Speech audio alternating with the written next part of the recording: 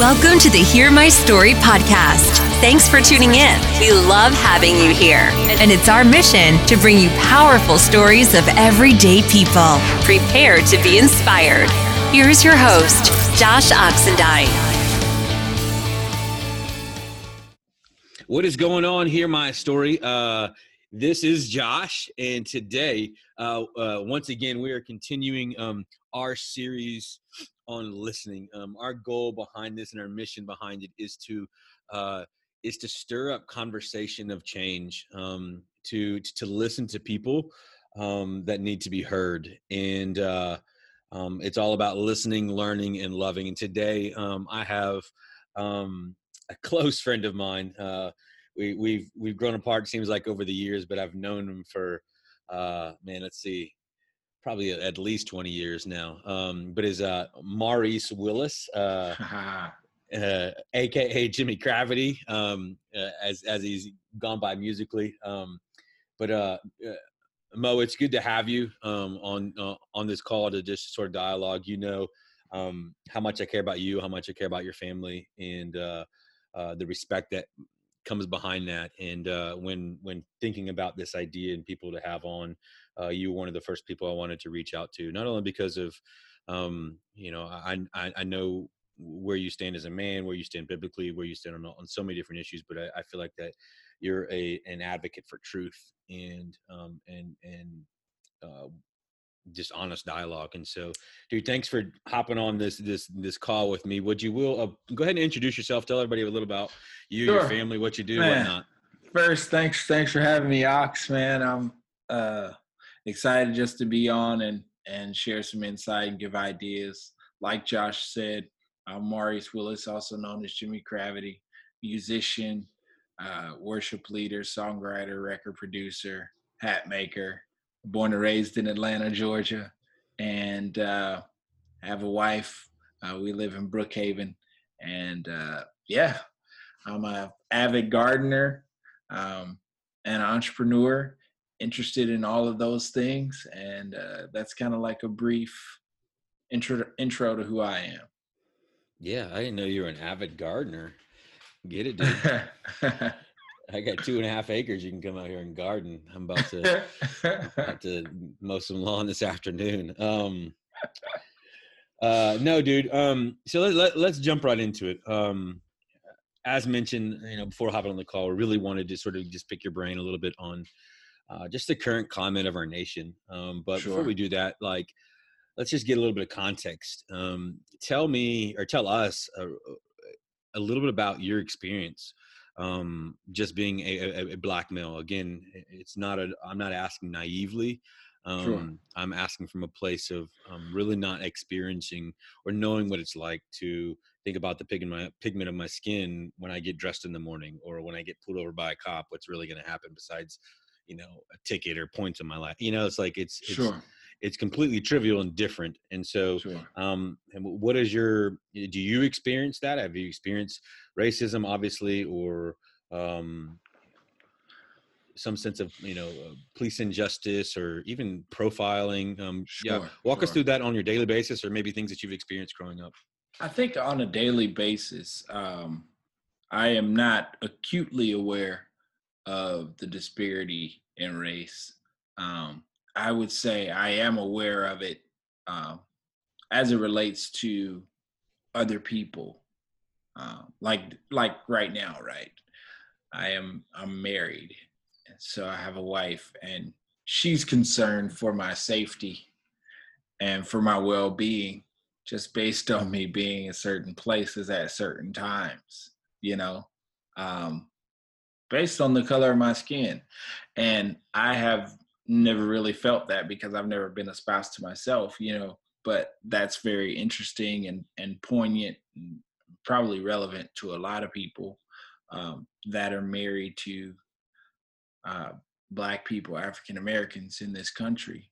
The thought of, man, I hope he makes it back home when he leaves his house, and I don't think that way. When I wake up in the morning, I don't think about these things, but I think as more and more events like what's happened to George Floyd, Ahmaud Arbery, Breonna Taylor, as more events like this happen and have happened, it sheds a certain light on how you see law enforcement. I think as a believer, it's a real challenge when you see, George Floyd being murdered by cops, to not put that same emotion that you have towards that cop, towards all cops, and not feel like, wow, I wonder if they are actually really public servants, or if they're using their job just as a way to exercise their own personal values, which means demeaning my own life. But I guess growing up, I remember one time when I was in this elementary school, Harmony Leland. I think I was in maybe fourth or fifth grade. And so I was becoming, cognizant of certain things. And I can remember one of the teachers the English teacher was only helping white students in the classroom. And I was like, I actually called her out. I asked her, I said, why are you helping all of the white students first? And it was maybe 4 or 5 black students in the class. Why aren't you helping the black students as well? And I got sent to the principal's office. Oh, and and we had to talk about it. And she was pretty pissed that I noticed that. And she denied it and that type of thing. But after I said that, it was a real change in her actions and in how she taught and helped the whole class, But I think I saw that pretty early on. There's a couple times where I've experienced, profiling. I was in Los Angeles. I work out there from time to time a bunch as a songwriter, producer. And I was doing a coming back from a photo shoot. It was me and my Hispanic brother, Sean Artero. And the cops pulled us over, shining their flashlights in the car, asked us where we're going, said that his car didn't have any tags. There are tags on the front and back of his car. And we're like, why are you guys pulling us over? Like, what's the issue? Yeah. There was no issue. They just wanted to profile us, and that was that type of thing. I have family that works in law enforcement, so I don't paint law enforcement with a broad stroke. And I know that, there are people that in every profession that don't do their job well. It just so happens that for certain professions, if you don't do your job well, the country riots. You know what I mean? Do you think that there was, it seems as if like maybe that moment in 4th grade where I don't know if your mom ever sat you down and be like, all right, this is what's the reality of our this is where we're coming from. I don't know if that conversation was ever had, or if your brother maybe even took you alongside and said, hey, this is going to potentially happen. But like, I don't know if there was ever that moment. It sounds like in 4th or 5th grade, there was an epiphany where it's just like, okay, shit is real. Yeah. But then I think, do you think that over the last few years, while you may on paper, you may have good credit and live in Brookhaven and,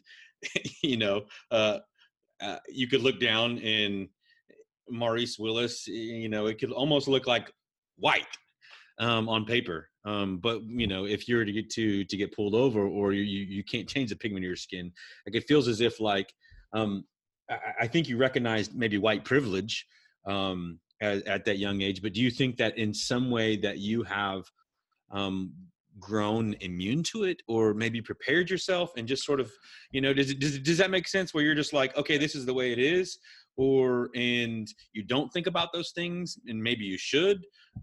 Yeah. I think certain things come with certain territories. So I think I'm blessed, and I think a lot of people that live in Atlanta are blessed to live in Atlanta.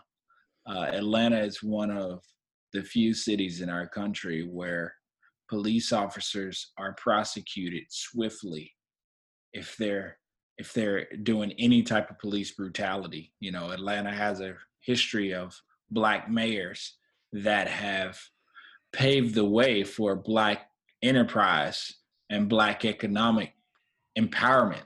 And so I feel like we live in a city where the advancement of Black people has been a priority in the government for decades.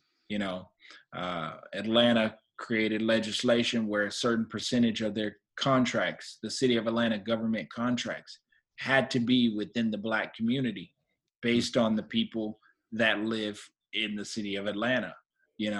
And so I don't feel like I'm immune to it. I feel like I haven't experienced that many like negative interactions with cops or that type of thing, but that doesn't mean I am blind to it or naive about it. My great granddad actually died at the hands of Georgia State Troopers, and so it's like, while I didn't know him, I know my granddad very well, but it was like my family has experienced those things. Also, my family has been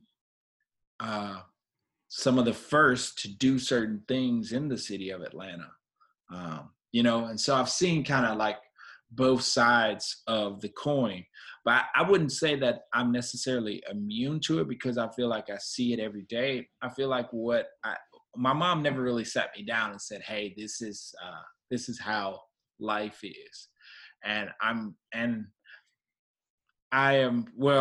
she has told me certain things like, "Hey, there are certain constructs within our society that are this way.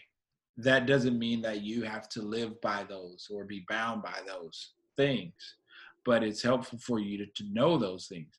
But I think the thing that happened to me in the 4th or 5th grade just opened me up to this idea, like, wow, there is partiality, and it's so crazy because I was listening to a video between Christine Caine and Anita Phillips, and Dr. Anita Phillips was saying how she was reading research where teachers were automatically, whether Black kids did anything wrong or not, were automatically looking at them to be troublemakers based on their own psychology of their culture. The same thing with cops. They were basically, if a child was 15, in their mind, they were thinking that the child was 20 years old. So they were taking teenagers and treating them like adults. Because psychologically, they're thinking on different wavelengths, Have you experienced any of that discriminatory or even feeling like you have to work harder within your profession, within even music? I mean, I know that it exists. I mean, I know, but I'm not. I mean, I've only heard stories, but within show business or even in LA, how competitive it is in the music scene. And you sort of, ran in both lanes, I would say, Sure. within the Christian side and secular side. But have you experienced any of that where you feel like that you have to work harder to prove yourself, or even discriminatory stuff? Yeah. I think the Christian music industry is very prejudiced, more prejudice, in my opinion, than mainstream. You think about Christian is all white. Christian music's all white. Gospel music's pretty much all Black. Most of the funding for Christian music dwarfs the funding for gospel music. There's hardly any, interplay between the two. And just my experience, I was signed to a record label, Six Steps Records, and that was through like the Passion conferences. I did not feel through my business and interaction with them that um, I, I didn't feel treated fairly in that, I felt like my music and my artistry was treated with partiality, and I think I'm not going to say that is necessarily all race motivated, but it has a certain it's a certain variable there, and I think that for me, I feel like the Christian music industry is it goes into this idea that people believe that artists shouldn't speak up on certain things, politics and that type of thing, that the gospel isn't for those things, and so you have Christian music artists that never have to say anything about these types of things, and it's never a problem, because they're on the receiving end of the great things. So yeah, I've seen it, and I think I've experienced it. Not in LA so much. I think LA is music is competitive overall in general, so it's already competitive, but I've seen more of this negative behavior within the Christian music industry as opposed to like the mainstream, It's crazy is that it's one of those things that for some reason the church has this idea that Jesus is this white dude with thin lips and a perm, right? And it's farthest from that, man. I can't tell you how many times I'm like, Jesus wasn't a Republican, he wasn't a Democrat, he was too conservative for Democrats, he was too liberal for conservatives or for Republicans, and he was in a lane all by himself. And I think that oftentimes we make Jesus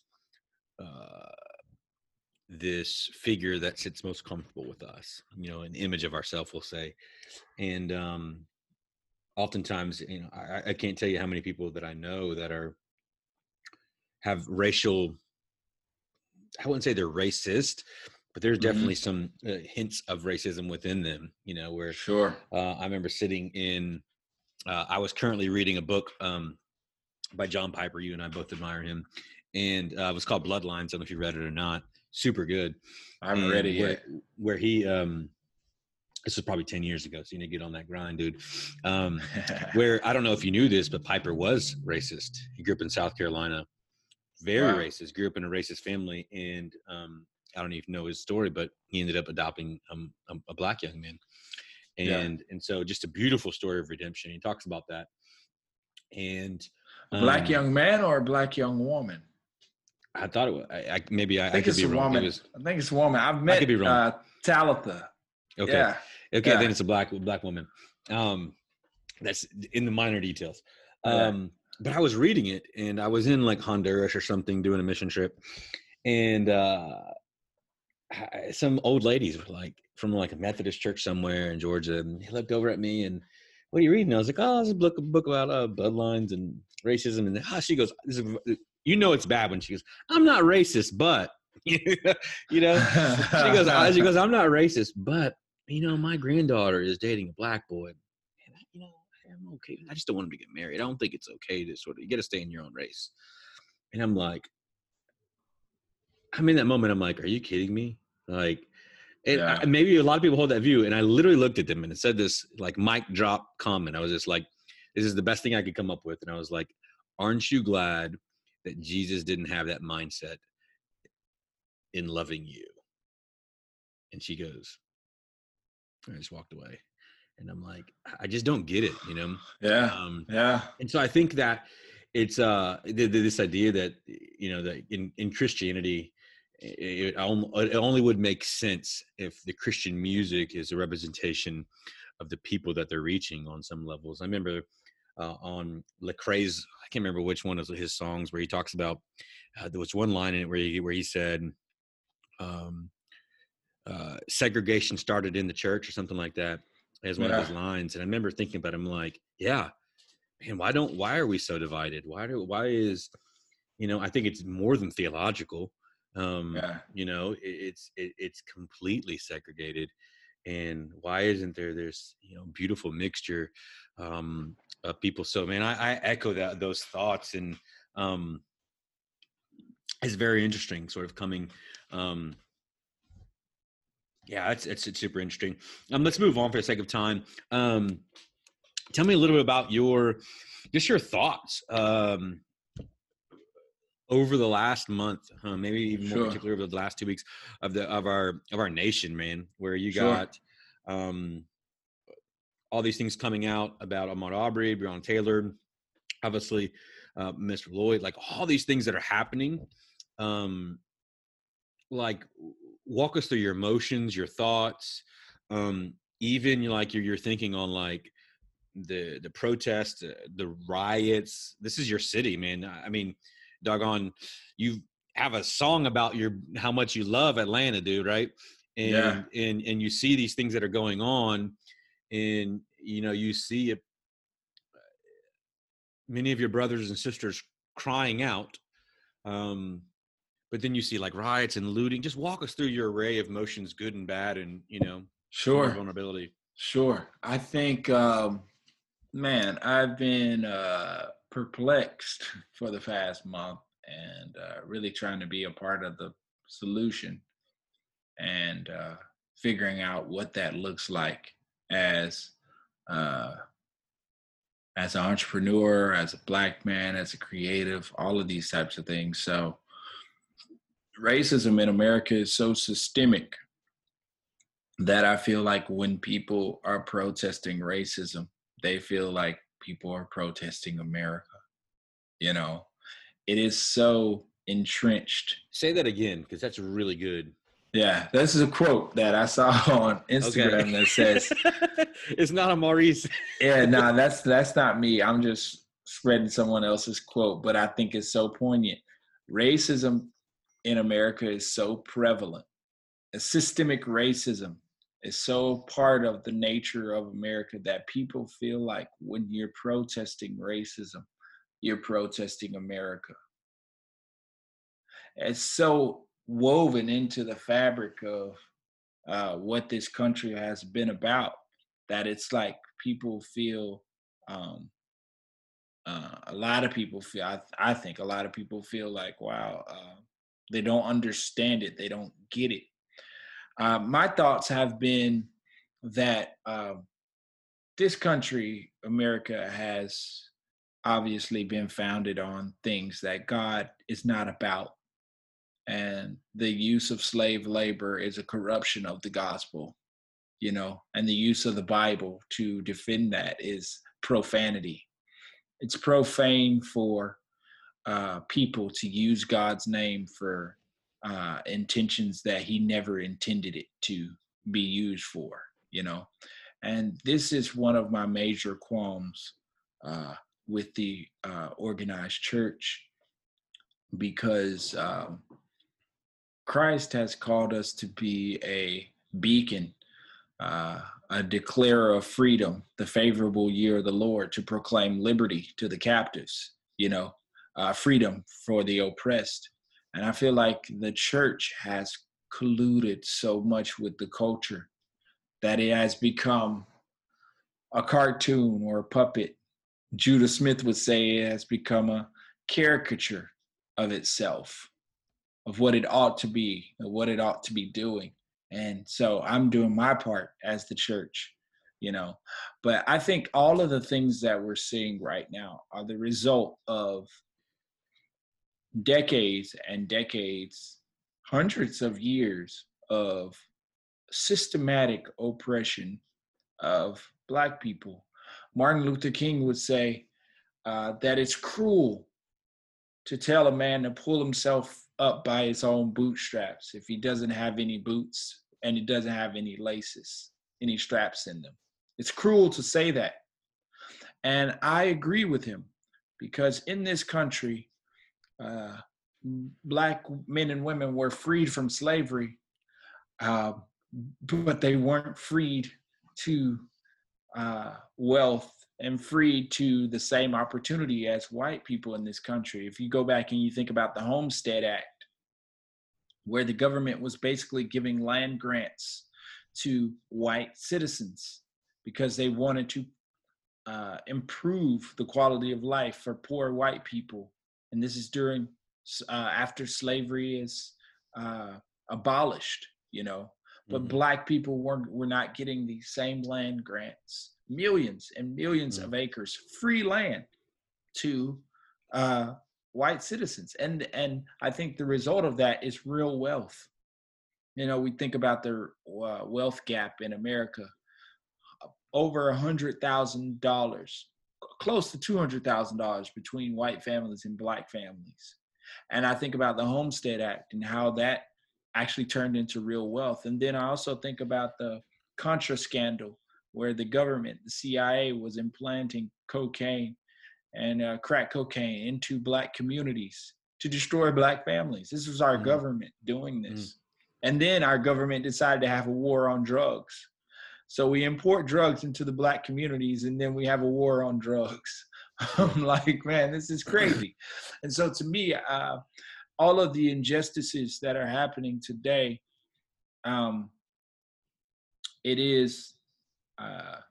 it's not something new that's happened. The only thing new about it is that it's being videoed.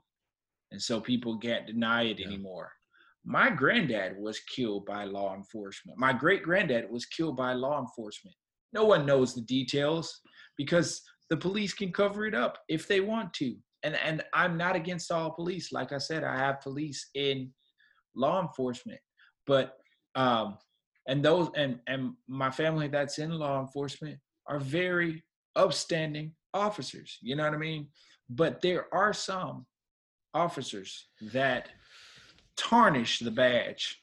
They tarnish their oath to protect and serve, and then try to cover it up with corruption, that type of thing. The same thing we're seeing in our own state, in Brunswick, Georgia, where the DA and the officers all colluded and covered it up, and only after people saw the video and could see it, it'd be visualized, make a decision. Now it's like, oh my gosh, but I think about all of the people that didn't have the technology for it to be videoed. So I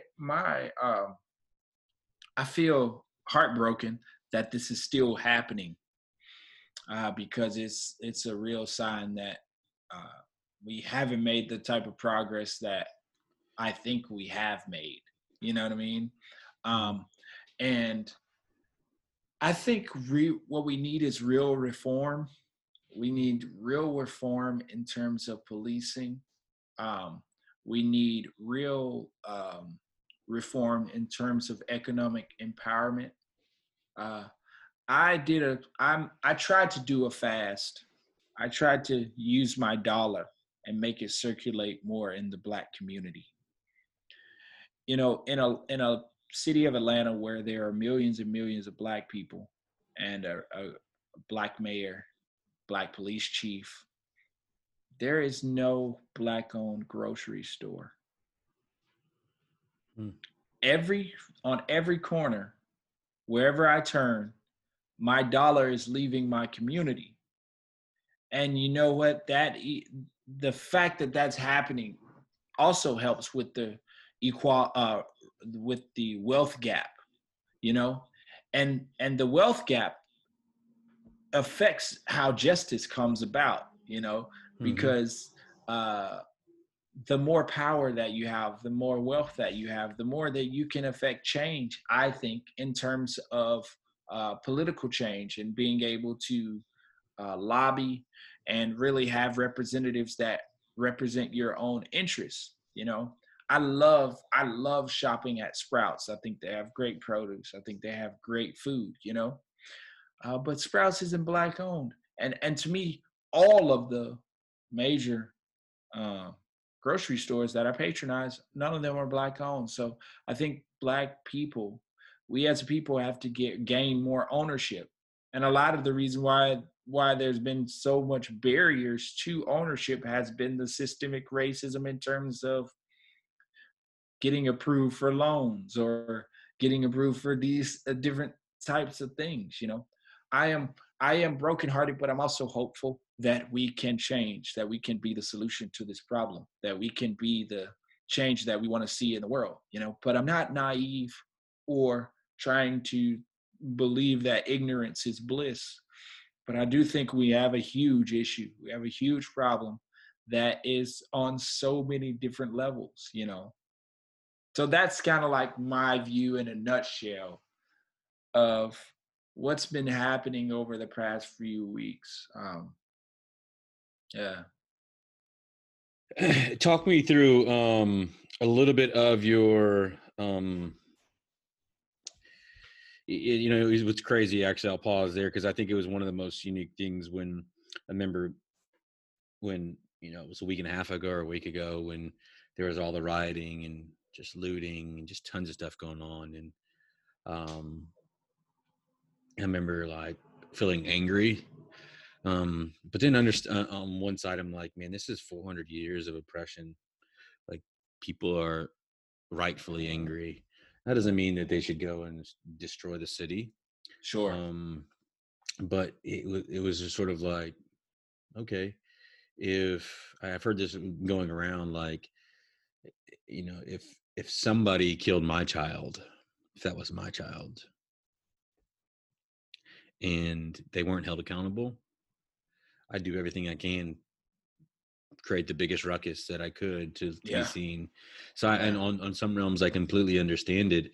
But the unique beautiful part about Atlanta is that the next morning, like it seemed like people were coming and cleaning up the city, and like by noon the next day, it was outside of just businesses being boarded up or something. You could really not tell that that there were riots and looting and trash everywhere because people came and cleaned it up. And it was just a beautiful scene where I was just like, man, Atlanta is a resilient city. And it's definitely one of those where people will take care of their own. And and so I think it's been a unique journey, just to sort of like I said, at that time I was doing a lot of watching, a lot of being angry, man. I don't have a whole lot of experiences of with racism,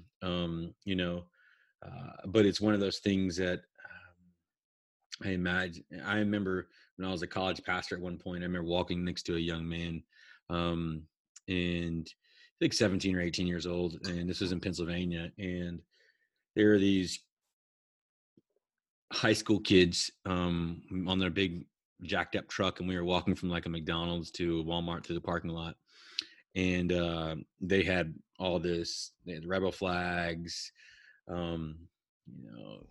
spray paint on the side saying F, the N-word, and like, I mean, it was just out overtly racist. And I'm walking through, and we're walking. He's half black, half white, but definitely looks black. And they're just yelling all these profanities. And I'm like, I'm a grown man at this point, and like 28, 29 years old. And I remember, I'm like, dude, stay right here. I'm gonna go handle these boys. And he literally had to like, bro, it's gonna be all right. It's gonna be all right. And I remember like there are a few things in my life that I'm a pretty calm, cool, and collective dude.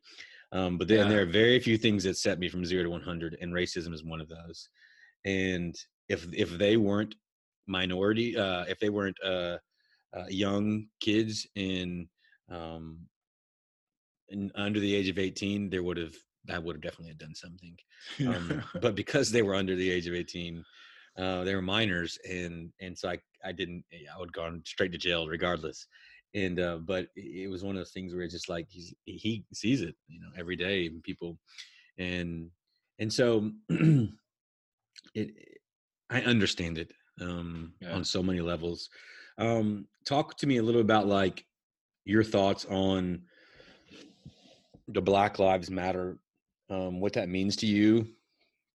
I know there's a lot of discussion, even like there's Black Lives Matter organization, which I think might be slightly different than the Black Lives movement, as far as, like the hashtag and what that means. I think there's a lot of things that the organization might stand for that we as Christians might sort of have to wrestle through. But to you, what does this Black Lives Matter mean? and maybe even what you're about to get into as far as, police reform and defunding, Sure. even this term of defunding the police. What are your Sure. thoughts on those two things? Sure. And I'll say one quick thing about protesting and rioting and that type of thing. I believe, like what Martin Luther King said, that riots are the language of the unheard. And I think what is so striking is, you take a case like George Floyd, where he was arrested, sentenced, convicted, all of that right there on the sidewalk. No due process, no constitutional rights, no trial. Yeah, he had constitutional rights, that officer took from him. The officer looted George Floyd of his constitutional rights, and I think, the looting and the rioting, the protesting, while I don't advocate looting, rioting, those types of things, I do advocate peaceful protest. I understand it, it's the language of the unheard. And honestly, what is really, really concerning to me is the profanity in what these cops are doing.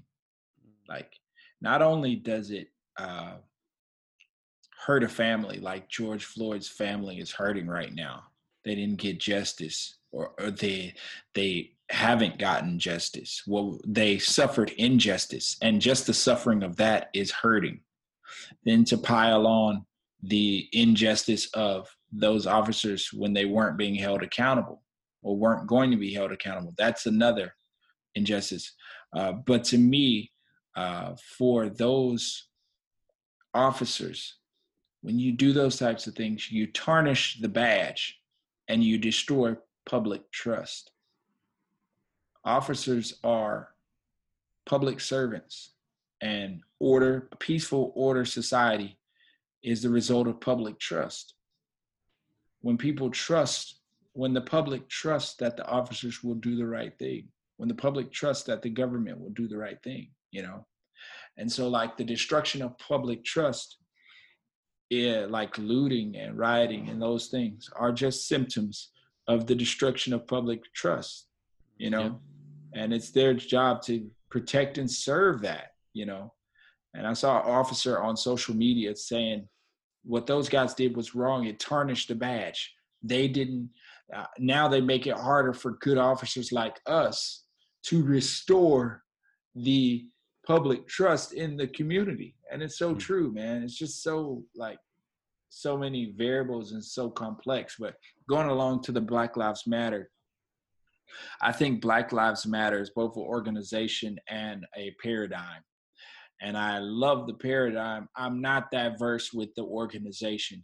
And honestly, I haven't researched the organization that much. But I am all for the paradigm.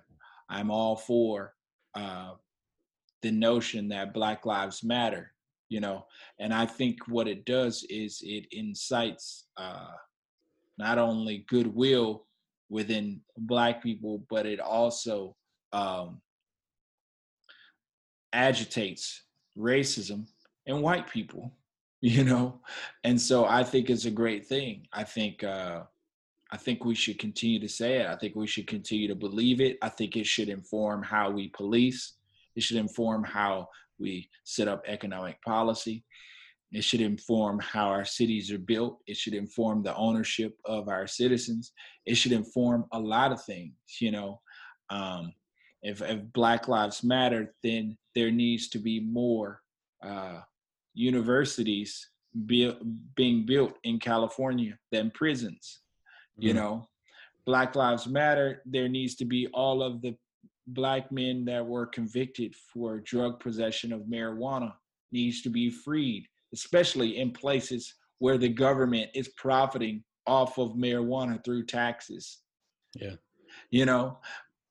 Black Lives Matter goes much deeper than just the phrase, but I agree with it. I think it's great. And I see a lot of people on the internet that say all lives matter.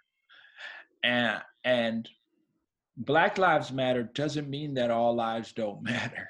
Yeah. Because people aren't saying only Black Lives Matter. What they're doing is highlighting. It's like if you had a disease, or like I give to St. Jude for children cancer research. I'm not saying that like just because childhood cancer needs funding doesn't mean that all the other ones don't need funding. Mm-hmm. I'm just highlighting childhood cancer. You know what I mean? But people wouldn't say, man, all cancers matter. It's just insensitive. It's like, what are you talking about? You know, no one's saying that all don't matter. What people are saying is this one is a problem and we're trying to find a solution to fix this. So that's how I think I think police reform, I think we need to seriously look at how our police are trained and the different policies that affect police. And I think one way to do it is to go through more rigorous training on becoming a police officer. And then also having review boards that are non-biased, outside review boards of police officers, law enforcement in general, so we can be free of any type of corruption that might try and come in. Yeah. I was on a call yesterday and wasn't aware of this, but it was a friend of mine. He's in I'm in the Army Reserves, and he's retired major, but he is a practicing attorney. And he was telling me that in Camden, New Jersey, their crime has dropped 50%. But what they did with some police reform is they started a new police department, completely new, and then they made it really, and they sort of blew up the old one essentially, and made it a little tougher to get into the police academy or to the police department. And I've sort of echoed the same thoughts. I don't know. Have you seen the Propaganda's explanation of defunding police? No, I haven't seen it. You know who Propaganda is, right? Yep. The artist. Yeah. So you should go look, check it out. But he has like this, I shared this yesterday also, but it's like a big bowl of Cheerios. He's got like 6 other bowls around it. And it's sort of saying, why should all the Cheerios and all the money of all these other issues, why not go to the root of these issues rather than the reaction of police? Just, so you have homelessness, let's put some money towards homelessness so that police aren't responding. Okay. Drugs and addiction, whatnot. Let's put some money into more rehabs so that the police aren't necessarily having to respond. And let's put some money into all these different little cups. And it's sort of, so there might be some radicals that may be like, hey, let's do away with cops completely. I don't think there's having no law is the answer. But to me, it is an idea that there needs to be reform. There needs to be a lot of things that you're talking about. There needs to be accountability. But it is a huge, as you said, it's hard to paint one big broad paint stroke and say that everybody's wrong. But I think there is a personnel issue, and that's what it is you have some bad apples and you have some good apples. And so I think, some radical reforms need to take place. And at least that's what I'm picking up from conversations and what I've thought along the way. I always use this example. I know you like politics, but there's this, we can look at Congress and we can say, man, Congress, DC is a pretty corrupt place. And there's a lot of really bad politicians, let's just blow it up and start over. Right. That doesn't mean that the institution of Congress itself is bad. The way that our government is a democracy, and it's when working well, it's supposed to hold each other accountable. The executive branch holds the legislative branch accountable, and vice versa with them. Judicial branch comes in, supposed to uphold the laws. It's a beautiful system the way that it's created. Sure. But what's made it corrupt is the personnel. People. And I think it's the same thing with the police department. It's the people. You know, so you're going to have bad apples. You cannot not have bad apples, but it's just, okay, now that we've identified, what are we going to do?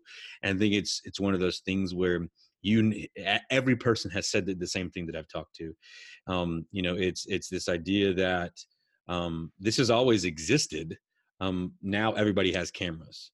Now as everybody's being able to see, not just the small snippets or not just the media biased reported of something happening. They're actually able to see this raw content from, you know, from moment something happening to the moment something's finished. And they're just like, hell, enough is enough.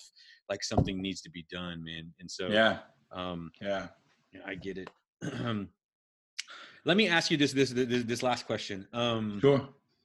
I think you began to talk about it a little bit earlier, but how can your white brothers and sisters and your white counterparts, how can we help? I mean, there's the obvious, like protesting, but what are some ways that, I mean, it sounds like even your heart is beating where my heart is currently at. I feel like for the longest time I've been aware of these things, but because I don't face it on a day-to-day basis, it's not like it's on the forefront. When it's presented in front of me, then it's like I'm on the offense and saying I'm going to do something about it. But I don't think I stay on the offense. I don't think that I'll go outright and try to support Black business just because. I don't think that I'm doing things on the offense. Right. Or haven't done things on the offense. Yeah. And so I want to know what we can do on the offense. There's the, you know, the low hanging fruit, like protesting and signing petitions, but what are some things that I can tangibly do? And even more so along those lines, one of my biggest questions has been, in your opinion, what do you think is it going to take for the Black communities to finally say, okay, we're getting some traction? Like, what tangible, in your opinion, metrics are there to be able to say, all right, we're making some ground up on police reform or racial equality, on whatever? What do you think are some tangible steps? Because that was my, like, when all the riots were happening, like really, really bad, I'm like, what is it going to take for them to stop? You know? Sure. What is it going to do? What is, I know the end goal is there, right? Racial equality. But like, what is that first step for people to be like, okay, well, yeah, what's it going to take for, I guess, peace to begin to, and change to begin to happen? And what tangibly, in your opinion, is that change? Yeah, I think just specifically to that question, and then I'll answer the previous ones. Justice. I think the reason why the looting, the rioting, the protests, all of if the city of Minneapolis, Minnesota had arrested those 4 guys the moment that happened and said, hey, we are not going to stand for this in our city. We are going to denounce this. We're not going to hide behind our bureaucracy.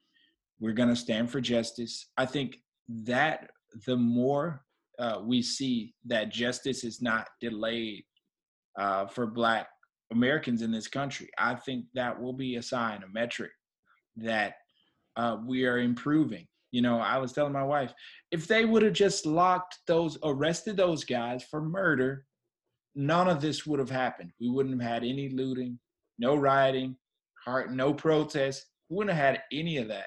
The reason why we had that was because there's a lack of justice.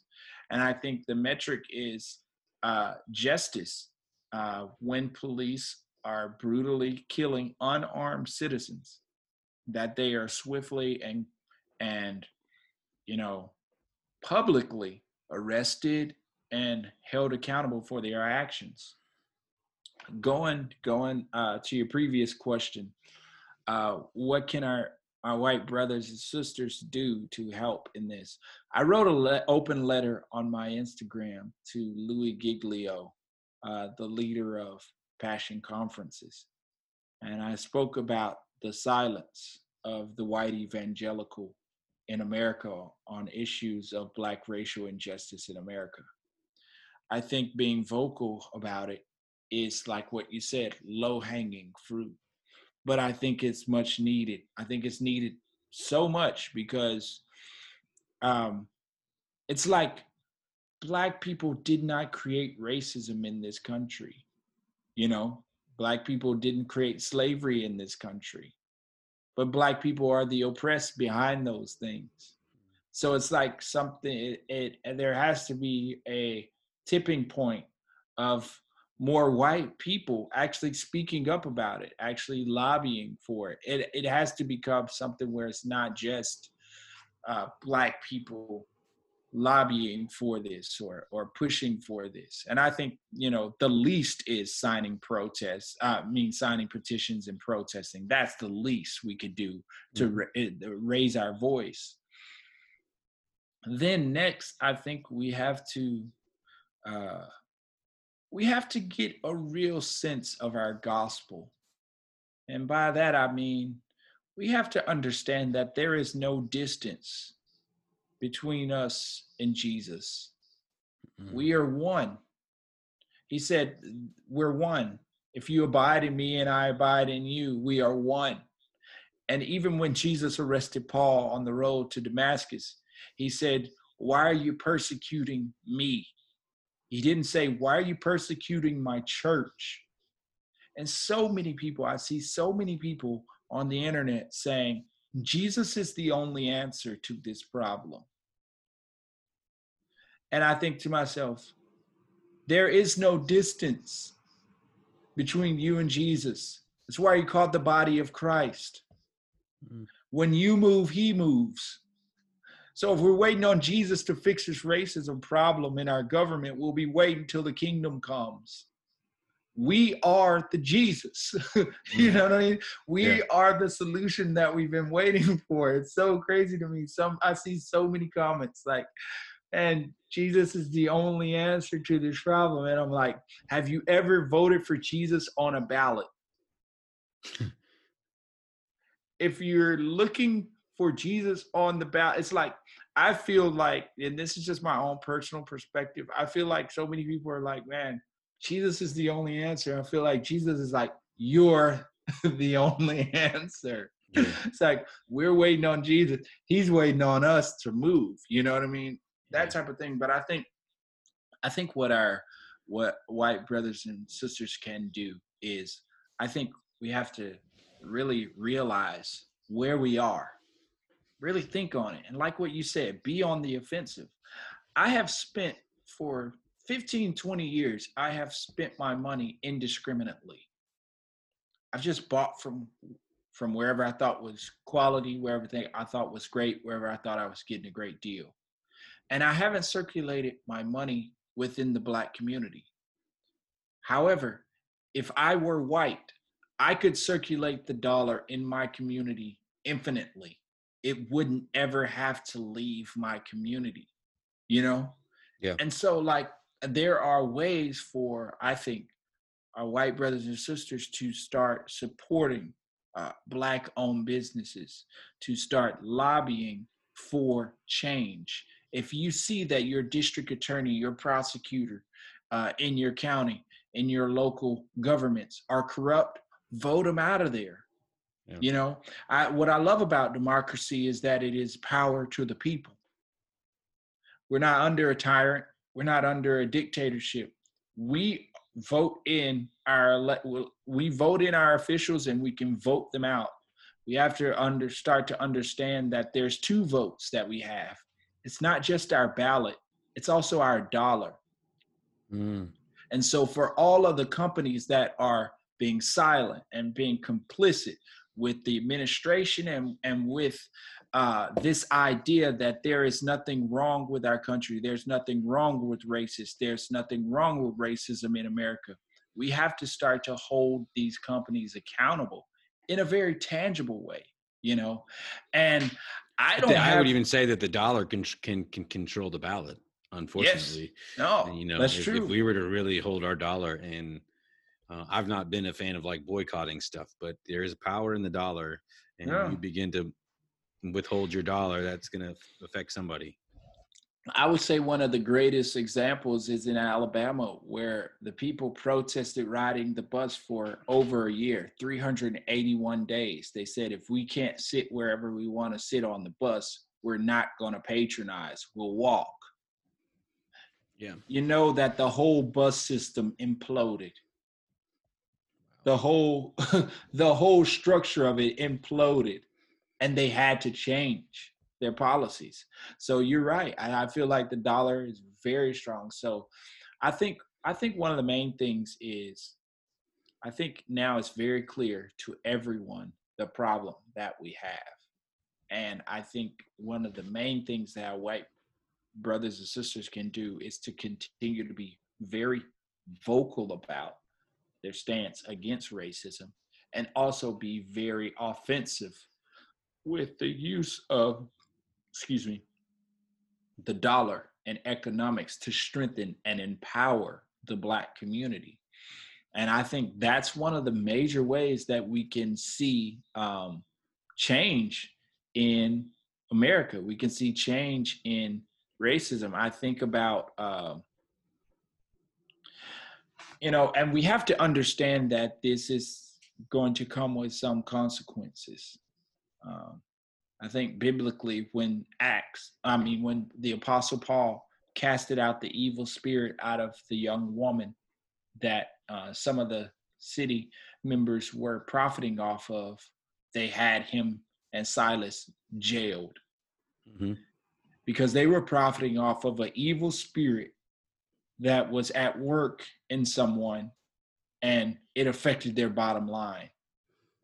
That's the same thing that we see with racism. Same thing that we see with human trafficking, that type of thing. We have to know that it's going to come with consequences, that type of thing. They didn't affect their bottom line, and they got sent to jail. And Paul said, we're citizens here. You're not just going to leave. You're not just going to let us go out of jail quietly. Come down here and take us out yourselves.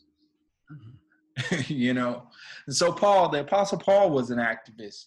We need to follow his lead in some ways, But yeah, those are my thoughts. I think being vocal,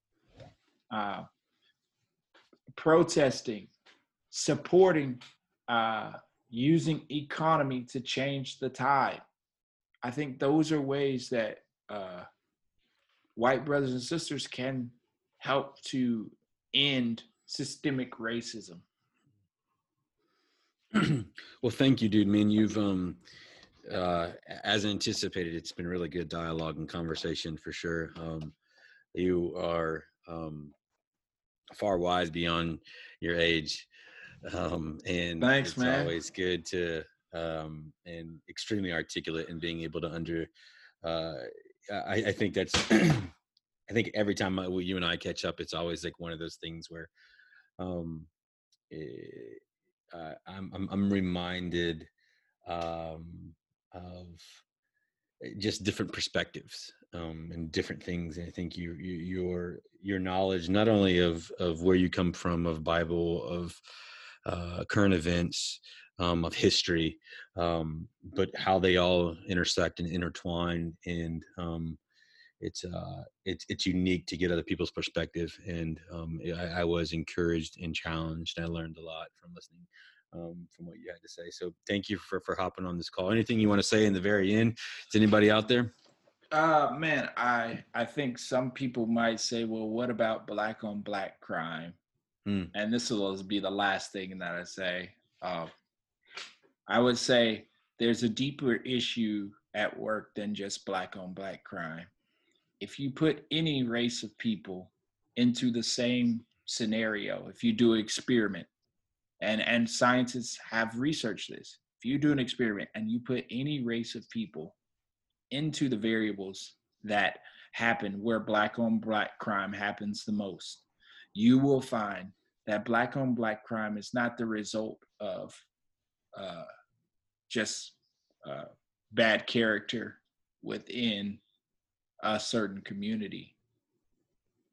Black on Black crime is the result of poverty.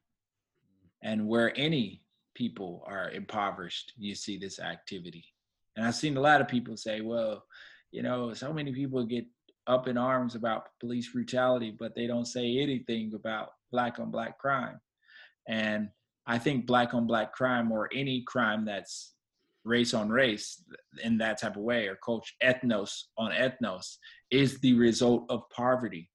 And if you put any race in that test tube, you're going to have the same results. And I think one thing that we can do as a country is take a hard look at poverty and see what we should be doing in terms to raise the floor of what it means to be impoverished in this country.